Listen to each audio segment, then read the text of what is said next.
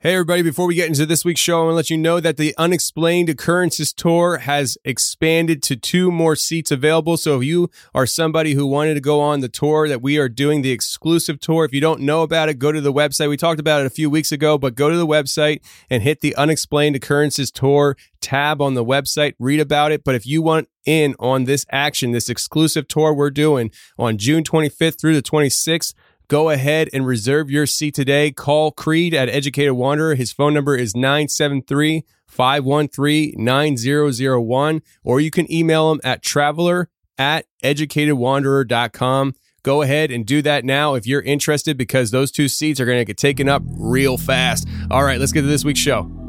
This was all circulating around the base that a giant had been killed, but no one was supposed to talk about it. I saw 3 long, bony fingers reach up underneath the door, curl up to grab it, and then disappear. When he came over to me, dude, he slithered over to me. And this giant comes out of the cave, and they're all frozen. And he starts running and firing at this giant. Well, the giant moves. He's got a spear in one hand, and he's running really fast and spears Dan and holds him up like this. Somebody yells, shoot him in the face, shoot him in the face. They basically decapitate him. Got closer.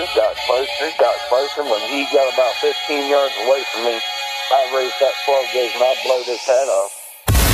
I feel something pulling at my leg, and I look over and there are 2 small gray entities pulling at me. And they're literally, I'm getting pulled off the bed. I reached my hand into this bush and I touched air. Couldn't breathe and I couldn't move because I know I'm seeing a monster.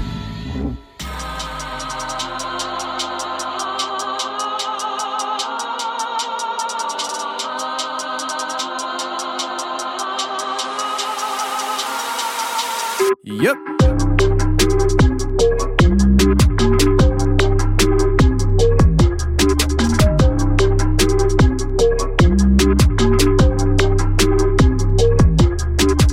Welcome to the show, everybody. You're listening to The Confessionals. I am your host, Tony Merkel. Thank you for being here. If you've had an encounter or a story you'd like to share with me on the show, go ahead and shoot me an email. My email address is theconfessionals@theconfessionalspodcast.com. That's theconfessionals@theconfessionalspodcast.com. Or go to the website, theconfessionalspodcast.com, hit the contact section, and you can reach me that way as well. Either way works for me, just get a hold of me. If you want more shows every week, we release a bonus show to the website for members only every Thursday. So if you want to hear more of the show on a weekly basis, go to confessionalspodcast.com, hit the join button, and become a member today.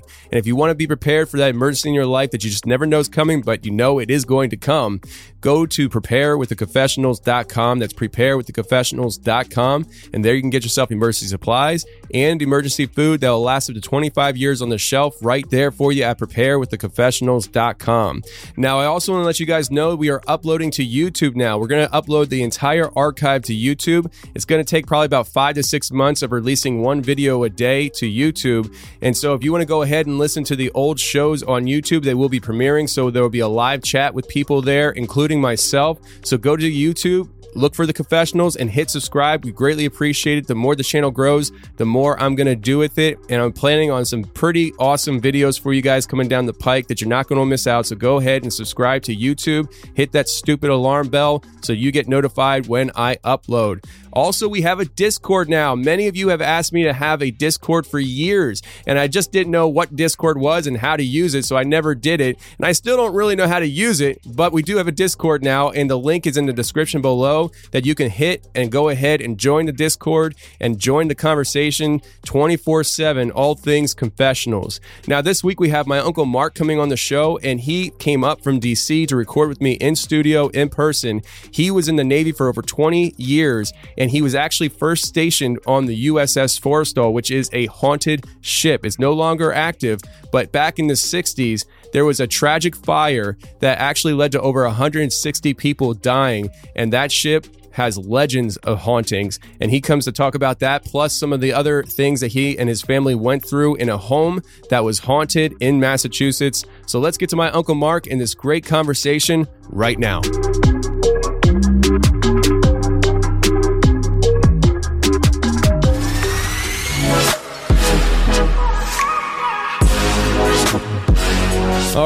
welcome to the show, everybody. We got my Uncle Mark in studio. How are you, sir? I'm doing good.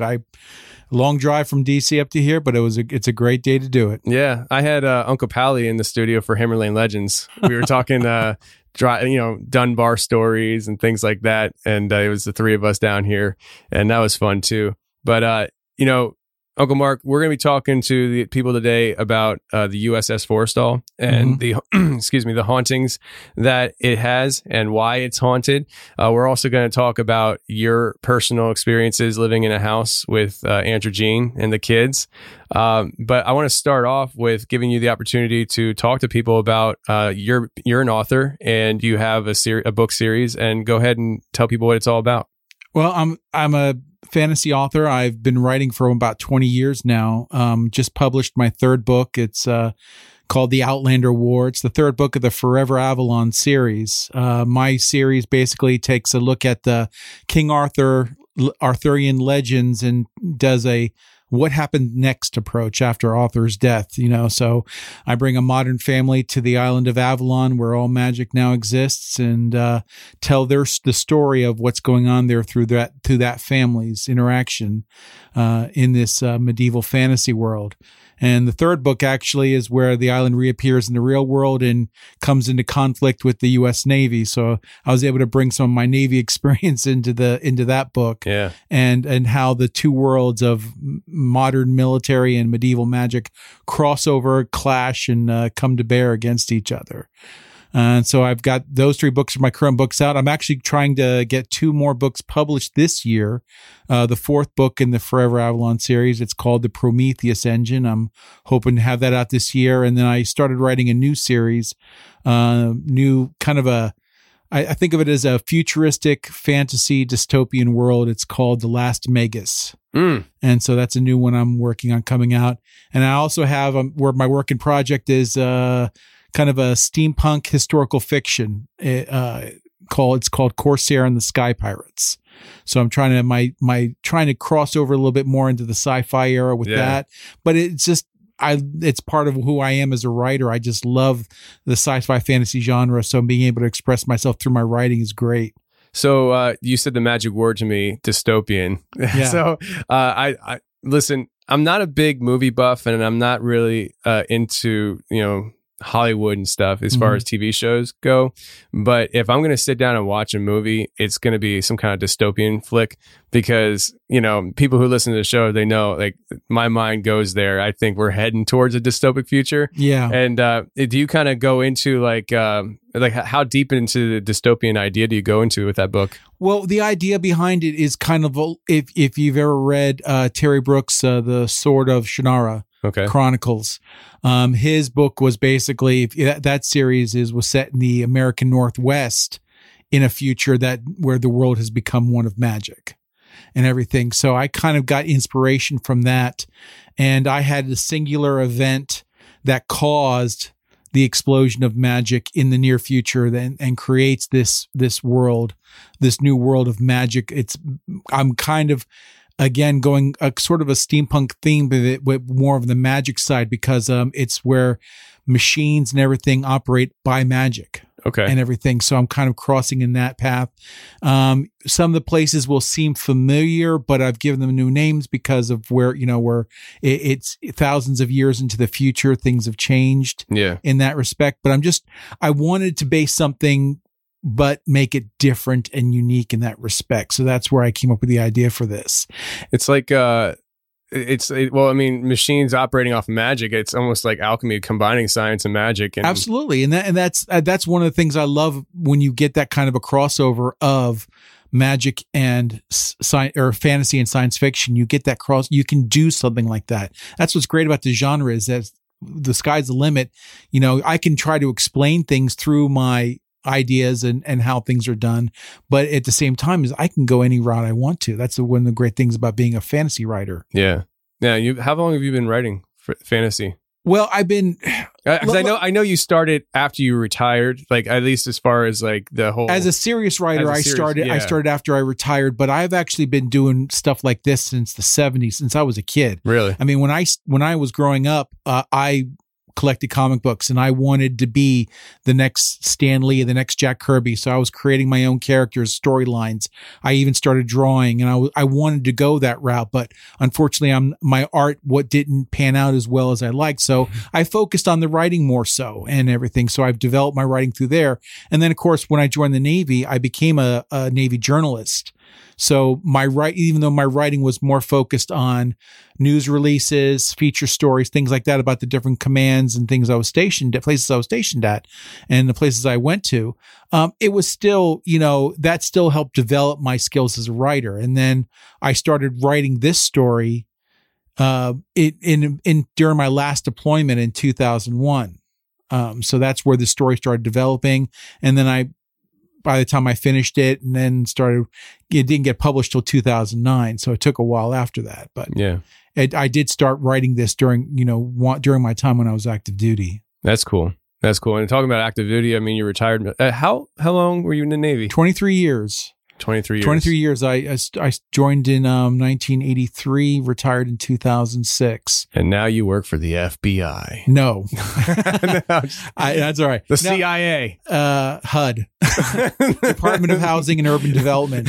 So it's a lot different aspect as a writer, editor, doing that. But it's actually, I found it a lot more fulfilling in my job, because the fact of that, the people I work with, our goal is helping people who less fortunate get housing and be able to have a roof over their heads. And I found, that job crosses all political boundaries and what have you. So I would have been able to, really get into this job as doing, it just a basic thing of taking a complex rule and regulation and trying to make it where it's more legible for the everyday person to read and understand. That's in a nutshell, it's what I do. Yeah. But it's just the rewarding part of it, of that, knowing that the work I'm doing is helping these, less fortunate families, that really it's beneficial to me, is my own self. Yeah. Worth, more or less. But we were talking about that before we started recording and stuff, about giving and giving of yourself. And it's just like,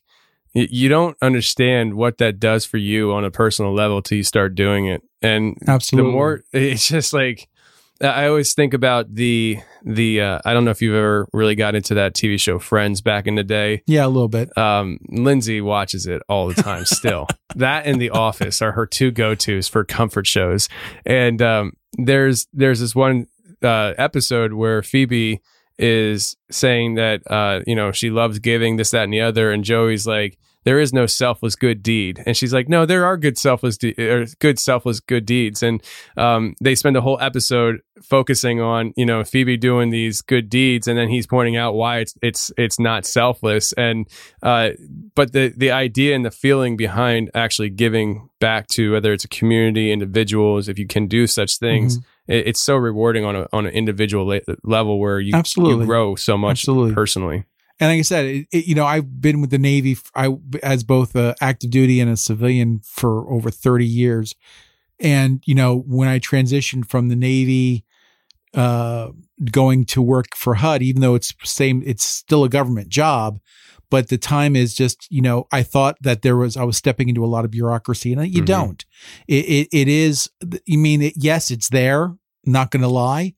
It's there, but again, the people who are there, their main focus and concern is just helping people with housing and making it easier to get people into housing, and that's a big part of it. Yeah, that's cool. Yeah. So, where can people get your book? Well, my books are readily available on Amazon, but they can also find me at authormarkpiggott.wordpress.com. I do my own blog where I talk about everything from writing advice to everything geek, because that's what I'm into. So I nice. Talk about a little bit of everything week to week, and also about my books, but it's all there. So you can find me there, and there's links there to buy my books as well. I've had authors on the show before, and I don't know my audience as well. Sometimes I think I know my audience. Yeah. And I had one guy on the show, Charlie Robinson. He's written a few books. One of them is right here, The Octopus of Global Control, my kind of style. But he said that when he came on the show, he said, his book sales went up a lot. And so apparently my audience are readers. So I'm welcoming anybody. And just if I can do one selfless plug is on Saturday, June the 5th, I will be at the Moravian Bookstore in Bethlehem, Pennsylvania, doing a book signing from 1 to 3. So awesome. Everybody's welcome to come out, and I'd be happy to meet them and sign a copy of the book for them. Bethlehem, Pennsylvania. Yep. Absolutely. That's cool. And you're coming up from DC to do that, huh? Yeah, well, it was one of those things of when I've always come up and done stuff. Since I'm originally from Phillipsburg, New Jersey, though, so I'm part of the Lehigh Valley more or less. So, yeah. I always come up and do stuff up here since family's all around here. Yep. I've donated books to my high school and spoken to the high school kids about being a writer. That's and awesome. about my Navy career as well. And so, I always try to do that and talk and inspire future writers. Yeah. In that sense. Yeah. One of my inside dreams is to be asked to come back to my high school and speak to the students about being a successful entrepreneur. Hey, so that's the dream, and it's a great thing to do. Yeah. So, that's awesome. And I highly encourage people to check it out and stuff. As far as your books go, Forever Avalon is a book series you've been working on for a long time. Yep. So let's switch some gears and talk about some ghosts. And now, are you the kind of guy that kind of gives weight into these things, or was it like something that you had to, see it to believe it kind of thing when it came to like these ship stories? I know, like, I don't think you were ever stationed on the Forrestal, right? No, I know I was. You were. That was the Forrestal was my first ship. I was stationed there from 1984 to 1989, and that's where I found out about these stories and everything. Because to understand it, you have to first go back in time to July 29th, 1969. That's when the Forrestal was off the Gulf of Tonkin during the Vietnam War, and they were about to launch a series of strikes, and there was a misfire on one plane that misfired a rocket. That rocket went into another plane, and these planes were loaded with fuel and bombs. Yeah. And that caused a chain reaction explosion that rocked the entire flight deck. The flight deck became flooded with burning fuel. Bombs dropped from the planes onto this burning deck, and then you just had one explosion after the other. And the ship was very, very much had a chance of sinking. There was a good chance that ship was not going to make it back.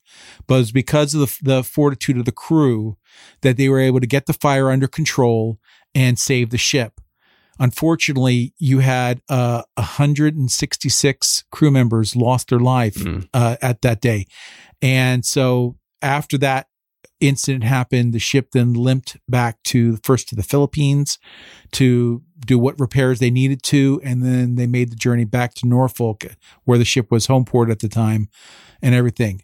But when they got to from Vietnam to the Philippines, the crew members who had perished, their bodies had to be stored in the only place they could be stored, which was the refrigerated units. Yeesh. That where they kept food. Jeez.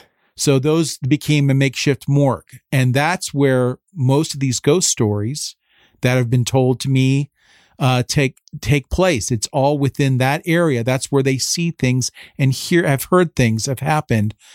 And I got this firsthand because the fact of that, the sailors who served in and survived that fire, if they stayed in the Navy, when they came back to a ship, they only came back to the Forrestal. Okay. I met dozens of sailors who basically every time they they had sea duty assigned to them. Uh-huh.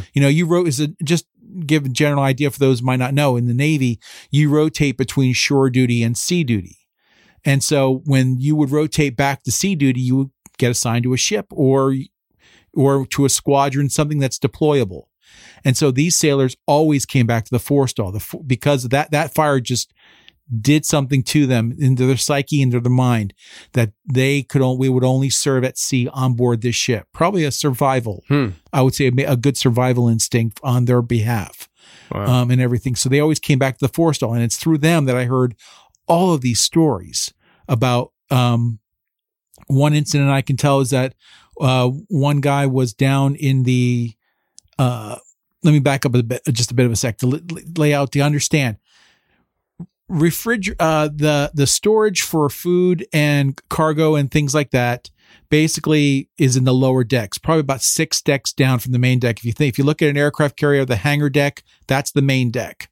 That's the lower deck. The flight deck, of course, is about 4 stories up from that. So the hangar deck is the main deck. Then you go 6 more decks down. That's where the cargo areas are. And to get to those cargo areas, you have a shaft that's about 4x4. That is just a long, thin shaft down with a hatch in between each one. They would stretch a cargo net between each part of the hatch. Sailors would sit in that cargo net and pass cargo down from one deck down to the next, down the next, until it got down to those lower decks. So we'd be passing stuff down all the time. And so you'd have to go down there to get stuff, get passed back up, of course, for when you needed stuff for food. Yeah. So down those lower decks are the refrigerated areas. You have to get, the only way to get down there is through that access hatch. So you get down there and you start walking around. There's, you in one deck down there could be about 3 or 4 different refrigerator units, or dry storage cargo areas, just all in one area.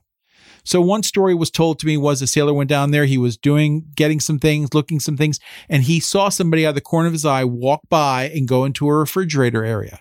And it's like, he waited and waited, kept doing his work, and that guy never came out. I was like, guy, he's going to be cold in there. What's he doing? So he goes in there, looks for the person. Nobody there.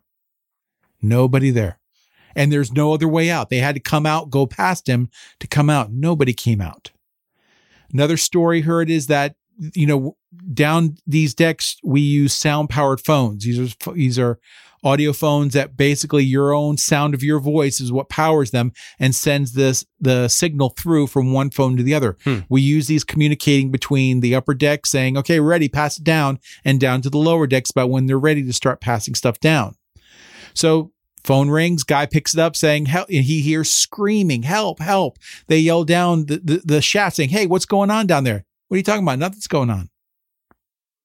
Oh my gosh. These are some of the stories that I've heard from sailors on the Forrestal about this and everything. I mean, this story, this was something, it was offhand at first. And then we actually started getting newspapers inquiring about this. Even a story on this appeared in the National Enquirer about the ghosts of the Forrestal and everything. So this is something that has made big news. And I have to say, when you look at other ships from World War II and era where there has been death or something like that on board, you'll find ghost stories. The Intrepid up in New York, the battleship New Jersey, which is here, which is over in New Jersey itself. The USS Yorktown, the aircraft carrier, it's down in North Carolina. There have been reported ghost sightings, even because those are now museums. Yes. So even to this day, there are people who are on there, who are watches or on there later. They still say there are sounds and things that they can be heard. You really have to think about the fact that how some of these sailors died. Yeah. Especially on the Forrestal, because the one thing you have to understand is the explosions and everything and the fire was first started on the flight deck. But when those explosions went off, it ripped through the flight deck down into the deck below. Now, on an aircraft carrier, right below the flight deck are berthing areas. That's where sailors sleep, especially those who work on the flight deck or in a squadron. They sleep right below the flight deck. When those explosions went off, it killed a lot of sailors in their sleep. Wow. I mean, it's got to be, it's such a disaster. I mean, 166 sailors die during that one time. I was reading about it a little bit. And is it true that John McCain was the pilot? Like, I mean, he was in one of the squadrons that was on the Forrestal. He was actually in a plane that was caught up in when those explosions started happening, the fire started exploding. He was in his plane ready for launch. And there's a video, I think I sent you the link of that Trial by Fire. Trial by Fire was a training video that every sailor had to see when I first joined the Navy, because that demonstrated that everybody needs to know how to be firefighting. And it was actually because of the incident that happened on the Forrestal that we created firefighting schools for every sailor to go through. Back then, only if you were part of the firefighting team for either the flight deck or the ship did you get firefighting training. Now every sailor gets it, because this incident proved that because the firefighting team, the flight deck firefighting team, was wiped out at that first explosion. When things started happening, they were the first ones heading out there. They were the first ones trying to put the fire out. And then when those bombs started going off, they were the first ones killed. Jeez. And one of the guys, he's actually an inspiration for the main character in my book series. The flight deck firefighting chief, his name was Gerald Ferrier. The firefighting school in Norfolk is actually named after him. Okay. And he was awarded I can't remember if it was the Medal of Honor or if it was the Bronze Star, but he was awarded for his gallantry because what he did was he saved John McCain's life. Really? He ran out there on the flight deck and he had what we call it's a PKP bottle. It's a chemical fire extinguisher for fuel fires. So he went out there and started spraying it down, trying to push the flames down so the pilots could get out of their aircraft and escape. And it was because of Chief Ferrier that John McCain survived.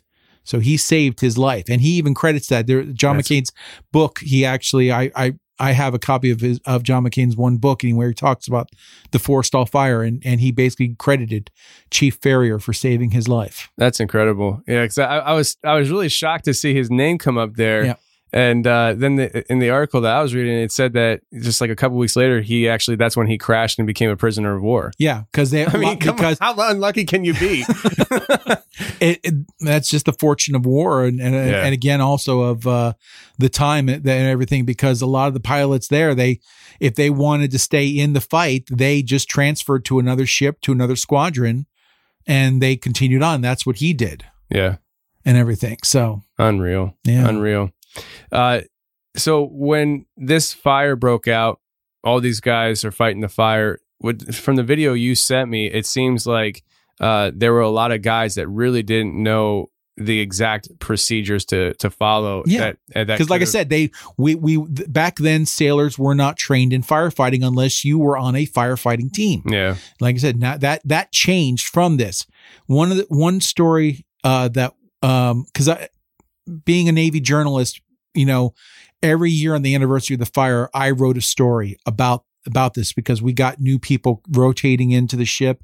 And one of the officers, he was actually a enlisted man back in Vietnam. He became an officer. He told me a story about how there was this one kid, he was sitting there with his hose shaking, pouring water into this hole and everything. And they could not get him to move or to let go of that because he said as long as he had that hose in his hand, the fire wasn't going to touch him. And so he just sat there and just kept pouring water into the hole. There was more flooding damage, honestly, than anything else, from this incident because, again, inexperience from the sailors who were not trained properly.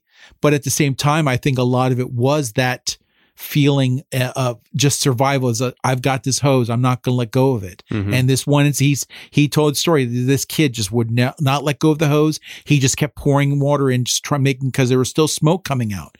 And so he just I got to keep fighting this fire or else I'm going to die. Wow. Yeah, no wonder why the place is freaking haunted. I mean, even guys who didn't die, just the emotional energy that went into that day is crazy. Now, I heard, I think it was on one of the articles you sent me, I was reading these different accounts and stuff, and one thing that kind of struck me is, and I don't know if it's the entity George that they talk about, but yeah, like there's a couple times where you see that something is acting, but in a very physical way, where like the one guy said that he saw something walk through a door, but it opened the door to walk through it. And then there's another one where something grabbed the package when they're putting stuff down, that chute that you were talking about. Something grabbed the package. And it's just like, holy crap. Like that's like not just seeing something, but it's actually touching and moving stuff. Well, George was the nickname that basically anybody who worked on the mess decks. And I did my turn down there. Every sailor, when you're a young seaman and you're get on board ship for the first time, you do what we call mess cranking, which is basically you go for 6 months, you're down in the mess hall and you're working, helping cook the food, serve the food, cleaning up, doing the dishes, moving the cargo, the food stores around. You're doing all of that. And so I did my turn. I was a part of that at one time. And so anybody who worked down there, they knew about George. George was the name that they gave the ghost that was down there. They just, it was probably I don't know if it was multiples ghosts or what have you, but they always just said, oh, it's just George. Yeah. And everything that's just referred to it. But yeah, the things opening, things moving, hearing footsteps, things falling off of shelves. That was a constant thing down there. And people, if they had to go, I was the one thing I was always told is if you've got to go down to the dry storage or the refrigerator, don't go by yourself. They always say, go take somebody, go down there with them. That way, there's two of you. Yeah.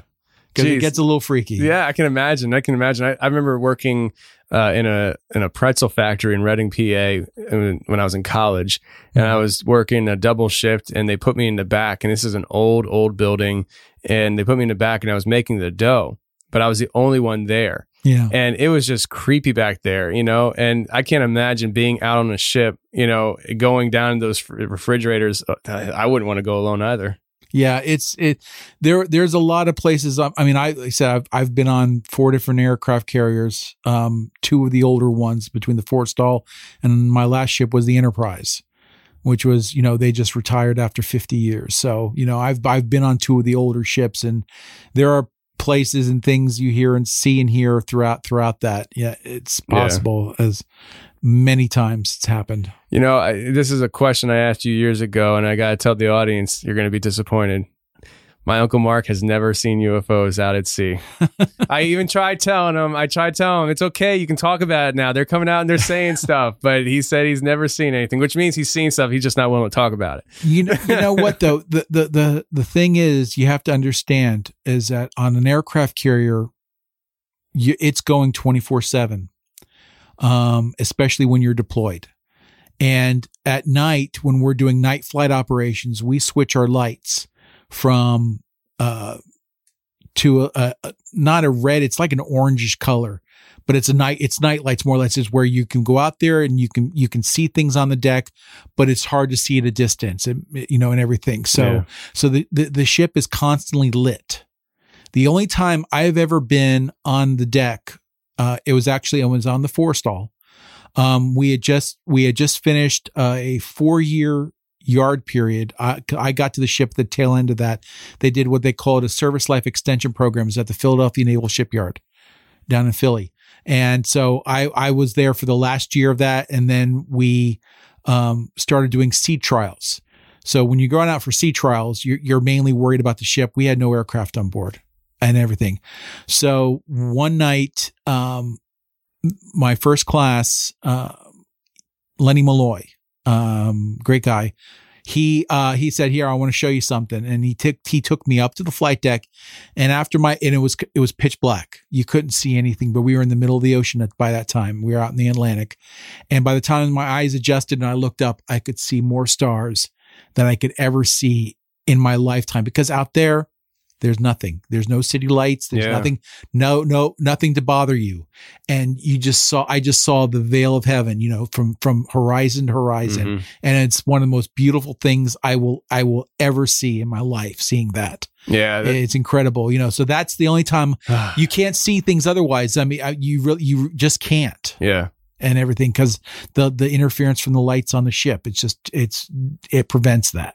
And that makes sense. I mean, I think, at least I do. I often think, Hollywood version of, airships or aircraft carriers. And so, at nighttime, it's dark out at the sea and you can just look in the sky and see whatever's out there. But it makes sense. I mean, it's almost like if you're in the middle of a parking lot at nighttime, the lights are on all the time, and, it's kind of hard to see past that light. And it's also a safety issue, because you have sailors up there, even if we're not launching at that time, they're up there. You have the squadron guys up there sometimes doing some maintenance, last minute checks if we got launches the next day. You got security just walking around up there, making sure that people aren't wandering or doing things they're not supposed to be or be where they're not supposed to be up on the flight deck because it's a safety issue. So, it's one of those things of that. It was just always something going on up there. Security. I never really thought about these ships having security. Oh yeah, ships have their own security force. Really? We have our own police force on board. Mainly because you're all on the same team, right? But at the same time is when a fight breaks out, what's going to happen, or things like that, and that does happen. That happens a lot. Or and I can say this now, because it wasn't on my first ships, but on my last ship, because when I was on Enterprise was the first ship that we had women on board. Okay. And so you had, I'm sorry, I'm going to say, but yet, especially when they're 18 to 21-year-olds, men and women together and bored out of their minds when they're at sea. Nothing around. Things happen. Yeah. They're not supposed to, but it happens, and everything. So, that's why you have a security force and everything. Yeah. So and again, so also you come across two people romping and you're like, hey, break that up. You're not supposed to be doing that. I never caught the worst I ever had is my office was right under the flight deck, and you had to go through the arresting gear room, one of them for the barricade. The barricade was basically if a plane couldn't get its hook down to catch one of the wires, the arresting gear wires, you got to take it in the barricade. If you want to see a barricade in action, watch the movie The Final Countdown. That's the one with was made in the late 70s with Martin Sheen and Kirk Douglas. It's about the USS Nimitz going back in time right before the attack on Pearl Harbor. That's one of those great Navy science fiction movies you got to watch, to watch. But on there, they had to rig the barricade. So the barricade's a net they stretch across the plane, basically to catch the plane if it couldn't land by itself or had issues like trouble with its landing gear, or in this case, its hook. But anyway, so I'm going through the barricade room to my office, and as I'm walking through, some of the guys who work in the men and women who work in the arresting gear, they're there, and you had this one female sailor sitting on the lap of a male sailor, and I immediately stopped and said, "You need to get up right now. I don't want to see this again out here, or I'm going to be talking to your chief." And they were like, "Yes, chief." And so they stopped and everything. But, that's as far as I got, in those kind of instances. But it does happen. You can't, it's, men and women, it's like I said, 18 to 21. Yeah. You're not going to stop it. No, especially these things are huge. I mean, I don't think people totally understand how big these ships are. Yeah, absolutely. It's a floating airport. Yeah. It's how to think about it. But again, the thing with on the flight deck, security on the flight deck, it's primarily a safety issue because you cannot be walking around out there where, in an instant, you don't know where you're stepping and then you're going to walk and then fall right overboard. Yeah. And you are 3 stories up. That's like falling off a 3-story building and hitting that water. It's hitting concrete. Mm-hmm. That's what it feels like. That's what I've been told by people. I mean, we've had guys who are blown off. They are on the flight deck and an aircraft turns the wrong way. The jet wash blows them right off the flight deck and they hit that water. And that hits you with such an impact. And we lost a guy one time like that. From the impact? He hit the water. And then, so we had a man overboard. We circled. We couldn't find him. Really? Because that impact just hits you. So that can hit you that hard. Wow. That's crazy. Like, I just don't, I guess I think about our military and our Navy and I'm like, no, we're not losing any men at sea by accidents. I mean, this isn't Christopher Columbus days. It happens all the time. Wow. It does. Either by accident or things just happen. Jeez. So I used to drive down the Philadelphia shipyard a lot. Mm-hmm. And so I'm in a tractor trailer, driving around down there, and you don't realize how big these things are till you're in a tractor trailer and you feel like an ant. Mm-hmm. Like the ships that I was driving by weren't aircraft carriers, and I'm assuming aircraft carriers are even bigger. Yes. It's just like, I think the ones crap. down in Philly, that's part of what we call the ghost fleet. That's for appropriate name, but those are decommissioned ships who are basically waiting for disposition of what's going to happen to them and everything. So they're just sitting down there for storage, more or less. I got you. Yeah. I used most to of those are cruisers. I think most of them I ones. What's a cruiser? Like what? Well, if you got for ships, smallest ship that we have on is you go frigate, destroyer, cruiser, battleship, aircraft carrier. Gotcha. So it's kind of in the middle. In the middle, yeah. Okay. So I mean, shoot, if that's in the middle, I can't imagine being near an aircraft carrier. That's crazy. Because I would take my lunch break sometimes right on the port where, I mean, I'm literally just looking straight up at this ship and I'm thinking, these things are huge, you know?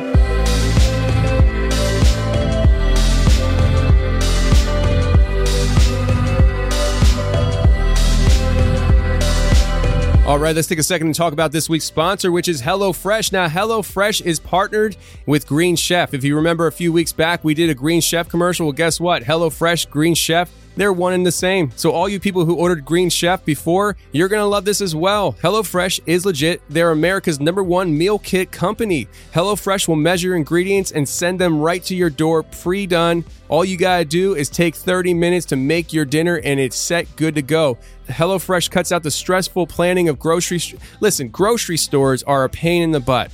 I don't know anybody who enjoys going grocery shopping. Maybe there's some of you out there, but I absolutely 100% hate it. And HelloFresh is a great substitute because all that stuff comes right to your door in the preset meal kits. All you have to do is spend 30 minutes or less to cook it up and enjoy it. Now, HelloFresh has 25 recipes to choose from every freaking week. You're not going to be short on any options when it comes to HelloFresh and a healthier lifestyle. If that's for you, it is for me. I recently lost 20 pounds so far, and I'm really feeling good.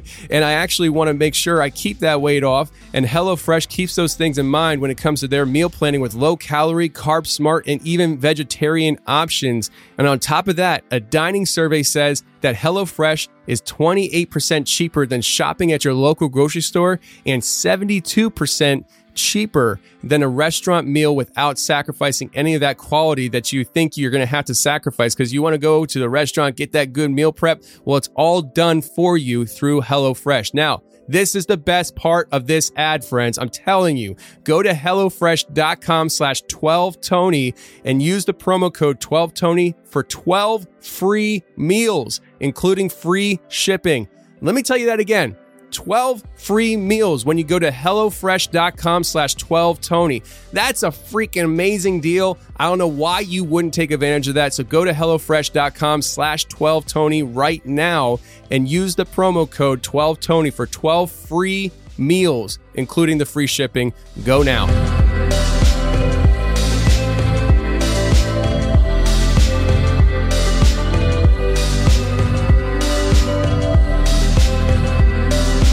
All right, so have you ever heard of the Philadelphia experiment? Yes. Oh yeah. Absolutely. What do you think about it? I think I believe it happened. Absolutely. I think Awesome. I think that they were testing. You have to understand at that time in World War II, especially, we were testing everything we could. They were trying different experimentations on things, and blocking radar was a big issue. Trying to help save lives. So do I believe? Yeah, I absolutely believe the Philadelphia experiment happened. Not like the movie they did in the 80s. Come on now. Oh, come on. I want that. I want that one. The linking and the time travel. That's what I want. That I know. That would be cool. That would be cool. But I do think I've read the stories of the sailors who were on board and what happened to them. The Eldridge, I believe, was the ship. The USS Eldridge, and hearing and seeing what happened to them. Who knows what they tapped into when they were experimenting like that? I mean, you have to think when you think about every kind of military experimentation through the years. I mean, you always testing the nukes. Yeah, that. Holy crap. I mean, even something my last command I served with was the submarine force, and so I found out that. About the USS Alligator, which you probably never even heard of. USS Alligator was actually a first submarine before the Hunley, before the Confederates tested the Hunley. The Union had the Alligator, and it was tested off of Philadelphia, and they think it sunk somewhere, and it sunk, and they think it's still somewhere there off Philadelphia. Really? And I never heard about it before until I served with some people who were actually on a project trying to find and salvage the Alligator. Wow. So somewhere off of Philadelphia in the Delaware River somewhere, there is a hull of a Union submarine. Wow. Have you ever been on a submarine? Oh, yes. Yeah? Oh, yeah. I've been, again, part of my job, I did public affairs for the Navy. So part of my job was escorting people out on media and such out on different ships. And I was with the submarine force, I was the one who took them out on the submarines and out there. So I've been on a fast attack. Actually took Terry Bradshaw on the USS Pittsburgh. Really? For an overnight submarine. We went out, dove down, came back the next day and everything, but that was fun. And I've been on the big ones, the ballistic missile submarines. I'm more comfortable on that because those are like big you have a lot of room compared to a fast attack, as tight quarters as that is. Imagine. No, on the big ballistic missile submarines, I was able to walk around without any issues. Yeah. And how tall are you? You're like 6'4". Yeah. So I mean, you're a little bit tall there. Yeah. Now, since you have experience with submarines and obviously being out at ocean and stuff, we talk about sometimes, how mysterious the oceans are because they're so unexplored. And I've heard that 95% of the oceans are unexplored. Absolutely. Is that something that's absolutely feasible to you? Absolutely, because we can't go to some of the depths that is out there. I mean, the Marianas Trench, just for an example, you think about how many, I don't know the number off the top of my head, but that's miles and miles deep. We can't even get down. The pressure going down that deep is too great. I mean, just for these guys that go up to the Titanic sunken ship and everything, going up there, those are, it's so limited as how deep they can go and how long they can stay down. I mean, there is so much unexplored of the ocean that we haven't even gotten near enough and don't have that capability yet. It's just a technology factor that we don't have the technology to do it. Oh yeah, absolutely. When you think about it, we just can't go that deep. I have a hard time wrapping my head around that. I mean, we shoot ourselves into space. We're talking about going to Mars, and we can't figure out our own oceans. Well, it's more of a thing of pressure. It's like I said, it's not about where in space is an absence of pressure. Down in the ocean, you have too much pressure that it just crushes you like a beer can. Yeah. It's just, you can't do it. And I know we're working on it. I know they're trying to develop more and more for that because I think that, we need to be doing more with the ocean and everything. Yeah. I mean, I'm sure you do. You spend your whole life on it. Yeah, absolutely. So with the ocean, do you think that there could be, like, let's just call it generically sea monsters, where there's just, there are creatures down there we've never laid eyes on there and they're absolutely huge because, they live at the deepest of depths. Is that a possibility, you think? I mean, you look at some of the giant squids that they're finding and everything, though, that's just one creature. You don't know what else could be down there. I mean, it is... Mm-hmm. As unexplored as it is, you can't, because they're used to that depth. They're not used to the sunlight, so they stay down there and trying just to coax them out.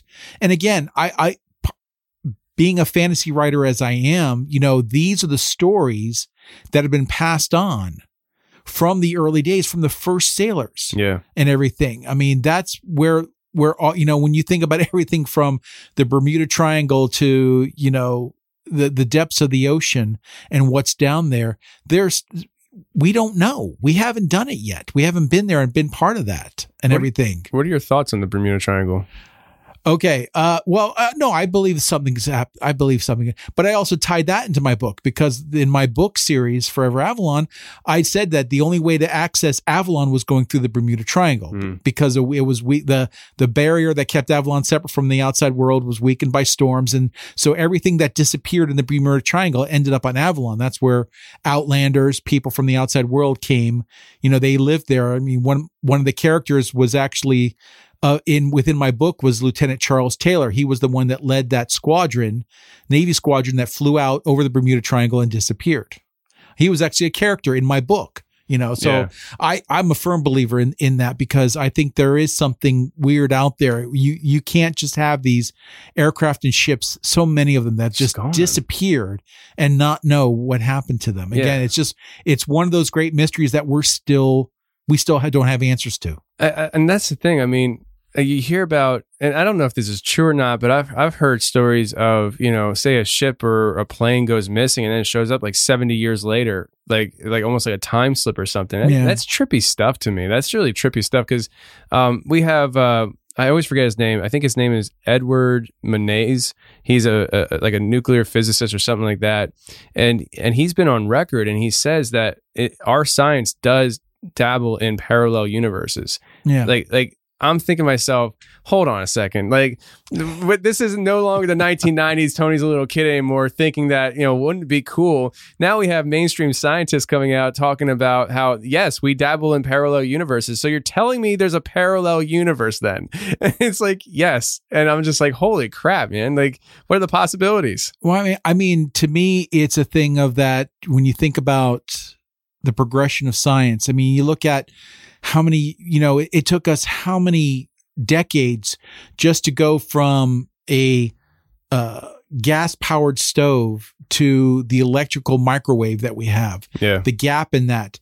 But at the same time, we've gone from a computer that took the man to the moon to one you can hold that's 10 times as powerful that you can hold in the palm of your hand, and in a shorter amount of time. So I think we're progressing faster when it comes to technology. And so I think these ideas, are becoming more of a reality. I mean, it's like I said, you thought about the theory of relativity. Nobody thinks about that yet. We're progressing towards that actually being possible in the ideas of space travel and such. Yeah. You're starting the things that were science fiction of Star Trek are now becoming reality. So I think we're crossing that platform, that generational gap, and I think it's becoming more and more reality. So people are starting to think more that way. Yeah, I've definitely noticed towards that. the possibility of that being out there. Yeah, it's crazy, man. I'm fascinated by the mysterious universe that we live in, this world. I mean, there's so many mysteries, and kind of backtracking a little bit to the oceans and stuff. There's a lot of people out there that, and it sounds to me like you probably don't really get into a whole lot of ufology, but there's a lot of people out there that believe that UAPs or UFOs might submerge themselves underwater, and that's how they remain undetected. And to be honest with you, I have photographs that was sent to me. A guy, this is when I first started the show. He is from Canada. He lives off of a bay, and there's a storm coming through.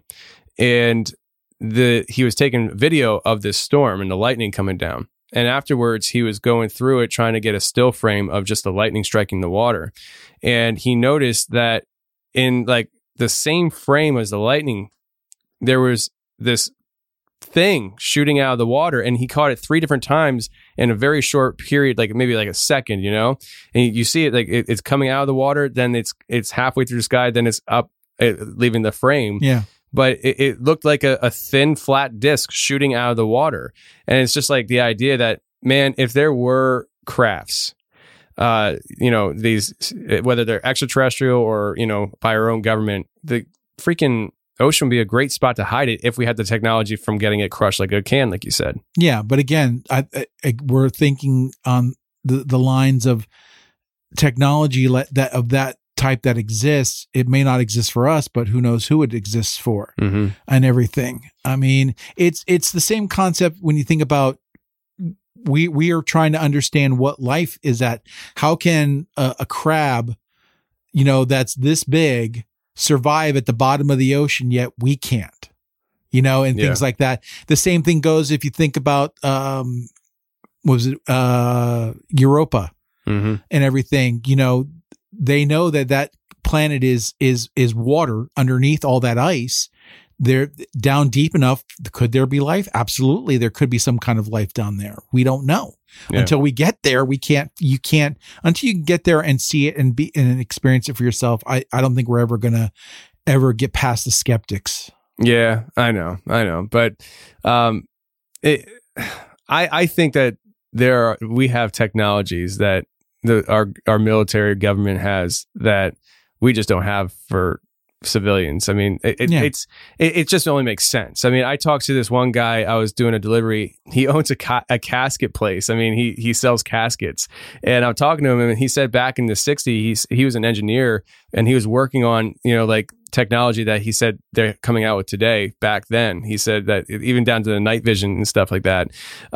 So I just think that, shoot, man, maybe it's our own government, and they have technology we're just not aware of because they don't want to talk. Well, I mean, if you think about it, within the Navy right now, we're testing the rail guns, and that, to me, that rail gun was something. Tell people what rail guns are. In case rail gun uses electromagnetic energy to propel a shell at supersonic speed. So you're shooting a shell, but instead of shooting it with gunpowder and an explosion behind it, you're using electromagnetic energy to propel it, and it propels it faster, more lethal. Over a greater distance.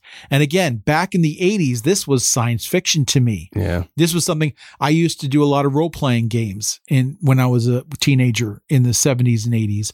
And, one of the space games I used to play was called Space Opera, I believe it was the name of it. And one of the weapons I had was a rail gun that I could carry and shoot and everything when I was going out and, playing the game and such. Yeah. And then just recently, the Navy has been testing over at Dahlgren, which is the weapons testing facility. It's in Maryland, I believe. I want to say it's on the eastern shore of Maryland, but they're testing the railgun out there. You could see that on our ships in the next few years and everything. That's incredible. And I mean, we're already using that. The new aircraft carrier, the USS Gerald Ford, the new class of carriers, they have electromagnetic launchers for the air, no longer steam. It used to be steam powered. Nope. They're using electromagnetism to launch aircraft and to recover aircraft. So that technology is being used already on our ships, on the new class of aircraft carrier. They're doing away with steam and hydraulics and converting everything to electromagnetism. It's funny because you bring up the science fiction nature, where back in the 80s, a lot of this stuff was science fiction. And you talk about the railgun and the technology behind it. Now, I dive into deep underground military bases.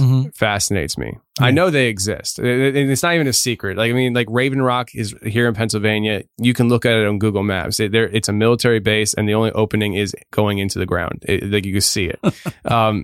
But I'll have to look at that one. I'll show you when we're done. Yeah. It's interesting. And I mean, they have T-shirts, Raven Rock. I could go there right now. As far as the area, you can't really get too close because it's a problem.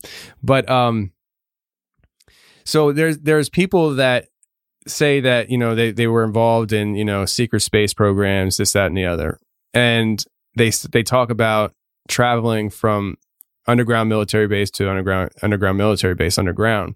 But one of the things that they talk about is how they get from one place to another. And it reminds me a lot of the technology behind the railgun. Yeah. Because they say that, they could, let's just say you're starting in Philadelphia and you're at some underground military, let's just say Raven Rock. You're at Raven Rock and you're going to Dulce and you're there in 20 minutes. And they say it's like this it just shoots you there, and it just makes me feel like the railgun technology, could it be something like that? Now I know I'm probably talking like Chinese to you and stuff, but I absolutely believe that. I mean, I've delved into like I said, being a writer as I am, I research a lot of the stuff myself and everything when I'm looking at it. So yeah, that is a definite possibility. I mean, electromagnetic rail, they use that for the high speed trains and things in Japan. So yeah, all of that's possible. The technology is there. It's just getting to use it and how to use it. Yeah. Is where you have without turning into a pancake. Yeah. Exactly. Holy crap. Can you imagine? Imagine the speed and force your body would be under to go from one end of the country to another in 20 minutes. That's it's insane. I think you'd come out of that looking like an egg yolk. It's probably the same force as when you're launching, because I've launched off of the deck of a carrier, but when you're doing it, you're sitting with your back to the front of the plane and you grab your straps and brace yourself back because that lurch, that launch does that to you. But it would probably be something like that, but for a longer period of time than just that short 10 seconds that it takes you to launch off the deck of a carrier. Yeah.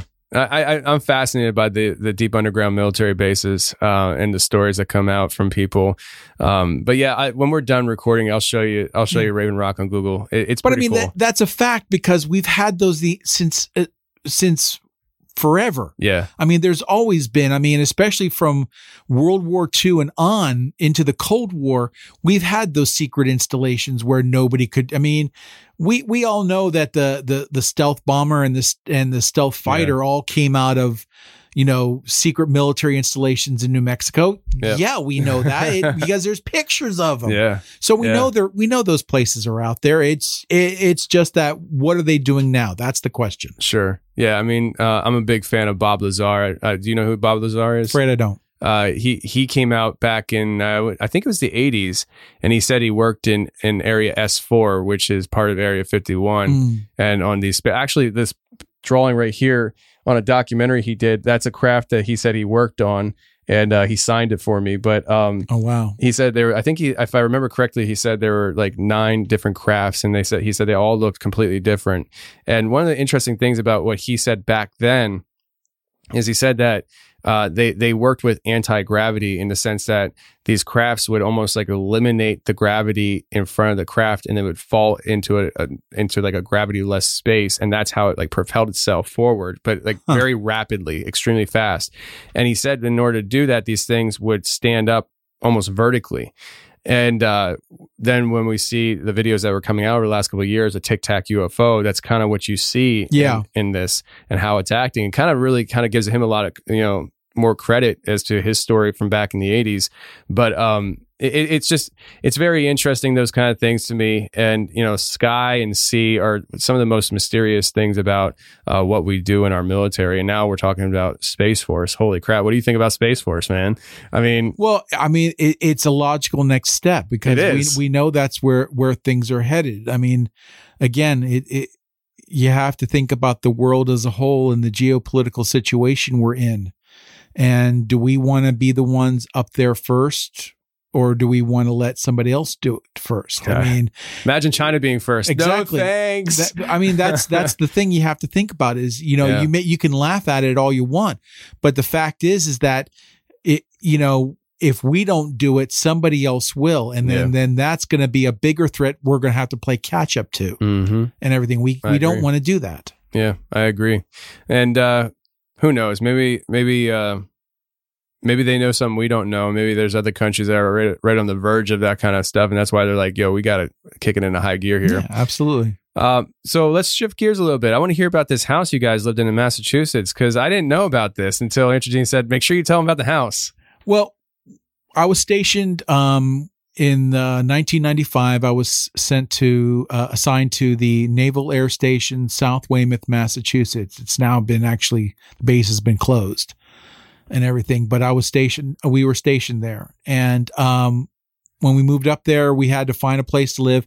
And with Massachusetts, one of the weird things is there's not a lot of apartment complexes like what you think of today. Okay. And seeing a lot of people rented their houses or rented like part of a house as an apartment or things like that. So we were, you know, wife, 3 kids, we had to find somewhere. So we found this, we were looking around for about a week and it was hard, couldn't find anything that was approachable for what we were going to do. And then we found this house. It was over on High Street in East Weymouth. And it was an older house. I don't know how old. I didn't really get into details of that with the owner. Guy's name was John. And so he was in the process of fixing up the house and everything. And it was old, but it was like, you know, hey, we can make this work, you know, and everything. Since we're going to be here, the school was nearby. It was a good neighborhood. We figured, okay, this will work fine. So we rented the house. And after we started moving in is when the weird thing started to happen. We had one instance where, you know, I'm at work one day and I get a phone call from Georgine saying there's flies. This one window in the upstairs bedroom was just completely covered with flies. It's like, you know, and so she had to open the window and try to get them out as quick as possible. And, you know, and that incident happened. We called an exterminator. They looked, nope. They thought maybe a dead animal somewhere, either in the attic or underneath. Nope, nothing there. And that was weird enough. Yeah. But then she was actually taking courses from at that time. And so she would stay up late. When I would go to bed, she would stay up late and do her work, and she would always hear voices and hear sounds. And even, the house, you just felt uneasy in. You really did. It was not, I don't think either one of us ever felt completely comfortable there and everything. And we later then found out that the guy who was rented us the house, the owner, his wife had come down with cancer and she was bedridden and she actually died in that house. And he was trying to finish fixing up. This was supposed to be their house together. So he was trying to finish fixing it up before she died, and he never did. And so, but we found out this after, because she was like, Georgine was cleaning out this one drawer and she found an article about that was in there about her dying. And it was like, she died in this house. It's like, oh my, it freaked us out completely and everything. So it was just one of those weird experiences in this house, that when you're just sitting there and you hear sounds and she had mentioned this to you, that there were times, we were upstairs with our two girls, the bedrooms upstairs. There was another bedroom that was downstairs, and that's where we had Zachary, and we had the baby monitor. So he was right next to the kitchen, so you could go down where he wouldn't disturb the other kids, or one of us would go down and take care of him if he would wake up in the night, and we heard things. And it got to the point of where, when he would cry and everything, he'd say, okay, your turn to go. No, it's your turn, because neither one of us wanted to be downstairs by ourselves. Even though my son was there, it made me sound like bad parenting, but I mean, it was just that kind of weird feeling. Yeah. And you see, most parents, they're like, no, you go, because they don't want to do the diaper. You're like, I don't want to deal with the ghost. That's what it came down to. The one, I guess, I don't know if it's a saving grace or whatever it is, with the end of that was that we actually found out that he was taking the rent money from me, but he wasn't paying the mortgage. And I got a call one day from the mortgage company saying, we're foreclosing on the house. You need to get out of there. Wow. So I actually had to call to my base CO, and we actually got then shifted and got moved on to base housing. Gotcha. And everything. So we were kind of. Is that more preferable? In this case, yes. Yeah, I'd say so. Definitely in this case, it was. It was a lot more preferable. Yeah. So that was one of those weird instances. Just you just never had an easy feeling while we were living, and we lived there for about close to a year, almost a year. That's interesting. That's really interesting. Well, I'll tell you, the audience has heard me tell my grandfather's stories throughout the years on and off. I've played recordings from him in the hospital when I recorded back in the day before I had podcasts, right? Yeah. And it was just really interesting hearing Andrew Jean relay some of the stories that I've heard before. I'm just like, man, like it's just confirmation for me that those experiences were legit. My dad tells me the stories, Andrew Jean did, Pappy told them to me, and it's always the same stories. And I'm just like, man, that's it's crazy. It's crazy the reality of this world, and the fact is we really don't have it all figured out. We think we got a good handle on things, but this world is just really strange, and we don't have it remotely figured out at all. I mean, the one thing I can relate to during my Navy career was one of the regular ports of call for a ship on the East Coast is when you go do a Mediterranean cruise is Naples, Italy. And so from Naples, they would offer tours to sailors of different sites and things around the area. So I always did Pompeii. I loved Pompeii. I loved visiting there because every time you went there, they had uncovered something new and everything about that. But when you walk around there and you can just feel the impact of being in a place like that was once covered completely, and the people that just died like the way they did. It really hits you even more so. I mean, I can't say, I had any kind of experience there, but just walking through there, because we only went during the day, but I can imagine what that place is like. And just every time I'd go back there, you just get more and more of that feeling. Yeah, I can imagine. Before we wrap this up, let me ask you a question. In the 23 years that you were in the Navy, did you ever have a close call that you felt like this might be my time. Like, I mean, with all the different military exercises that our governments have been involved in, Desert Storm, things like that. Was there ever a time that did you ever see battle or anything like that kind of made you feel like, I love my family. I hope they know that.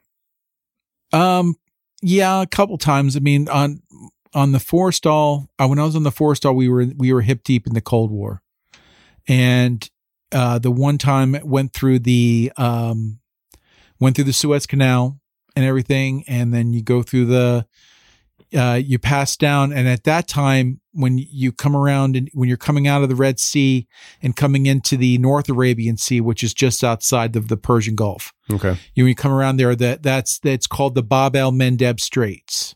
We used to nickname it the Barbara Mandrell Straits. So it was a joke, for everybody. But when we were passing through there, we actually had to be at general quarters because the Russians at that time were in Yemen. And so when you're passing through there and you've got Russian tanks sitting on the coastline, that's a bit of a scary thought when you're at general quarters and you're doing that. The other time I had experience like that was after 9/11. Because I was deployed when 9/11 happened and everything, and the Enterprise was actually the first ship to launch strikes against Al Qaeda targets in Afghanistan. Okay, and so after we were relieved, we got extended about a month. That was because we were at the end of our deployment at that time, so we extended about a month, and then we were relieved. When we were relieved, we had to go back through the Suez, of course, to coming back home. This time going through the Suez, we were basically at high security alert the whole time. You weren't even allowed. Usually when you go through the Suez, you're allowed on the outside of the ship and everything. You're allowed to look at the sights and see things, take pictures, hey, I'm going through, because with the Suez, if you've seen the picture recently of that cargo ship that was stuck there, yep. Think of an aircraft carrier doing the same thing, but going, you've got basically about 50 feet on either side. Jeez. That tight. Wow. And everything. I mean, you could basically jump off the ship into the water, swim over. You could be there in Egypt or, wow. on the other side. So, we're going through there and everything, and it's just tight security because you don't know if somebody was waiting while we were passing through if something was going to happen to us. Wow. So that was just tight security. Did they ever get that ship out?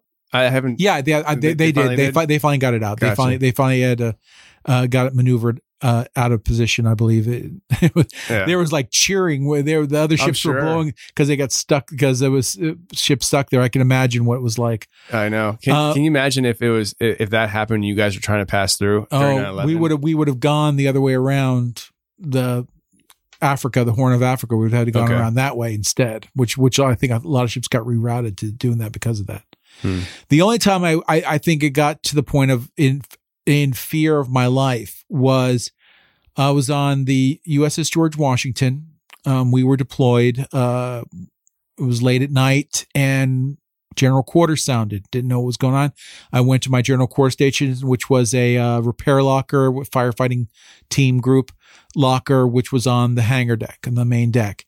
Here, a fire had started back aft on one of the fantails, which is on sponson, on the sponson. Sponsons are basically like platforms that come out from the side of the ship.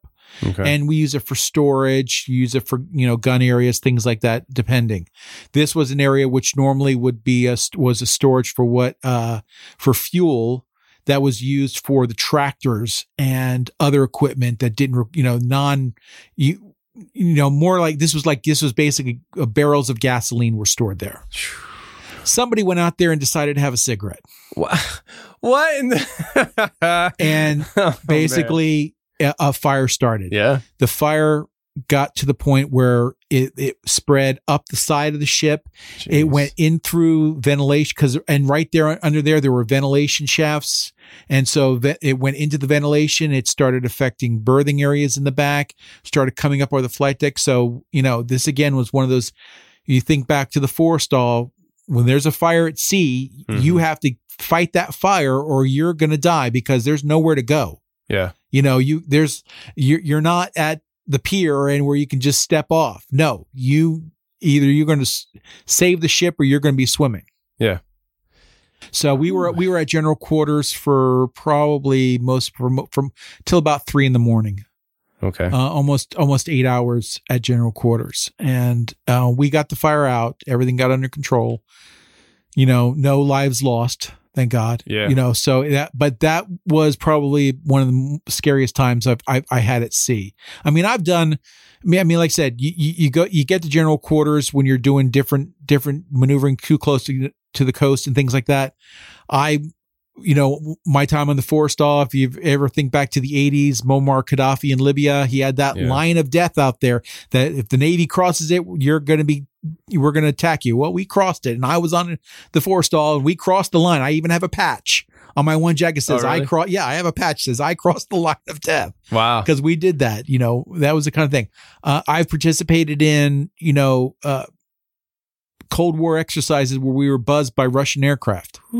My first deployment on the Forrestal, we were leaving. There was a Russian trawler waiting for us as we were pulling out, and and everything. And he started following us. And captain came over the 1MC and said, "We're going to go up to flank speed and put this sucker in our wake." And we did.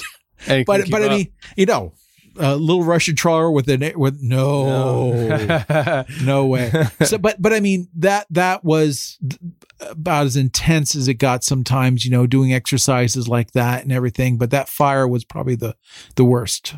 Man, in my time. That's intense stuff, man. That's intense stuff. But, I want to say thank you for coming on the show. I'm happy to do it anytime. This is great. Yeah. And, let's tell the people again where they can get your books at. If you visit my website, author Mark Pigott, PIGGOTT at .wordpress.com. Awesome. And the links are there to buy my books. A lot of people wind up going to Amazon right away to purchase books. Is it there? Oh yeah, it's on Amazon. Okay. It is all over Amazon. Awesome. Very cool. Well, thank you very much, sir, for being here. Thank you. I appreciate it, Tony.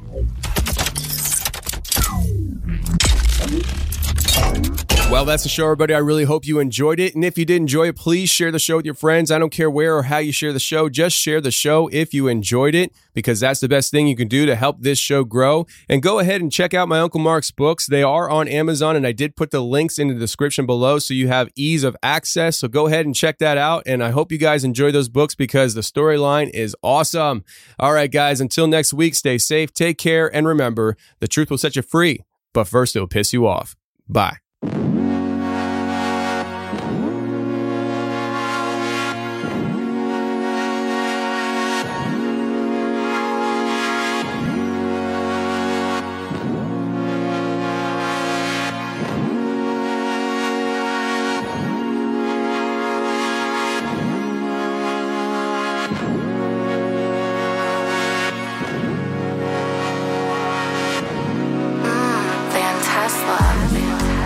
Just feeling probably like you. I'm just drifting, probably right beside you. All the abyss, control from afar. What did we miss? Now we're left with the scars. We love the lows but hate the highs. Is the other side of the sun. With all this glow, it's hard to hide. It's bright. We love the lows but hate the highs. The other side of the sun. With all this dark, it's hard to find. It's bright. Everybody wanna preach a happy median. I see they dopamine fix come from media. Now your spirit getting booked on Expedia. Soul searching like Long Island Medium. I should've been taught. Sleepwalk through life, but being woke is an insult. They should've been caught. They want us flooded in fear by drowning us on the asphalt. We love the lows but hate the highs. Is the other side of the sun. With all this glow, it's hard to hide. It's bright. We love the lows but hate the highs. Is the other side of the sun. With all this dark, it's hard to find. It's bright. Masking from elites, got us attaching what is free. Now we're rationing our needs for our soul. Yeah, we're not fasting from belief. The smell of Sharpies right the streets, looting liabilities like it's gold. Atomic number 79, Gucci, Prada, Jordan High. Sniff that line, it's on the house till you're sold. The ones that keep us locked for the felony time, or the ones that fund the dollars for the BLM sign. Y'all ain't really doing what y'all supposed to. Y'all just follow suit like the rest do. Oh, yeah. We love the lows but hate the highs. Is the other side of the sun. With all this glow, it's hard to hide. It's bright. We love the lows but hate the highs. Is the other side of the sun. With all this dark, it's hard to find.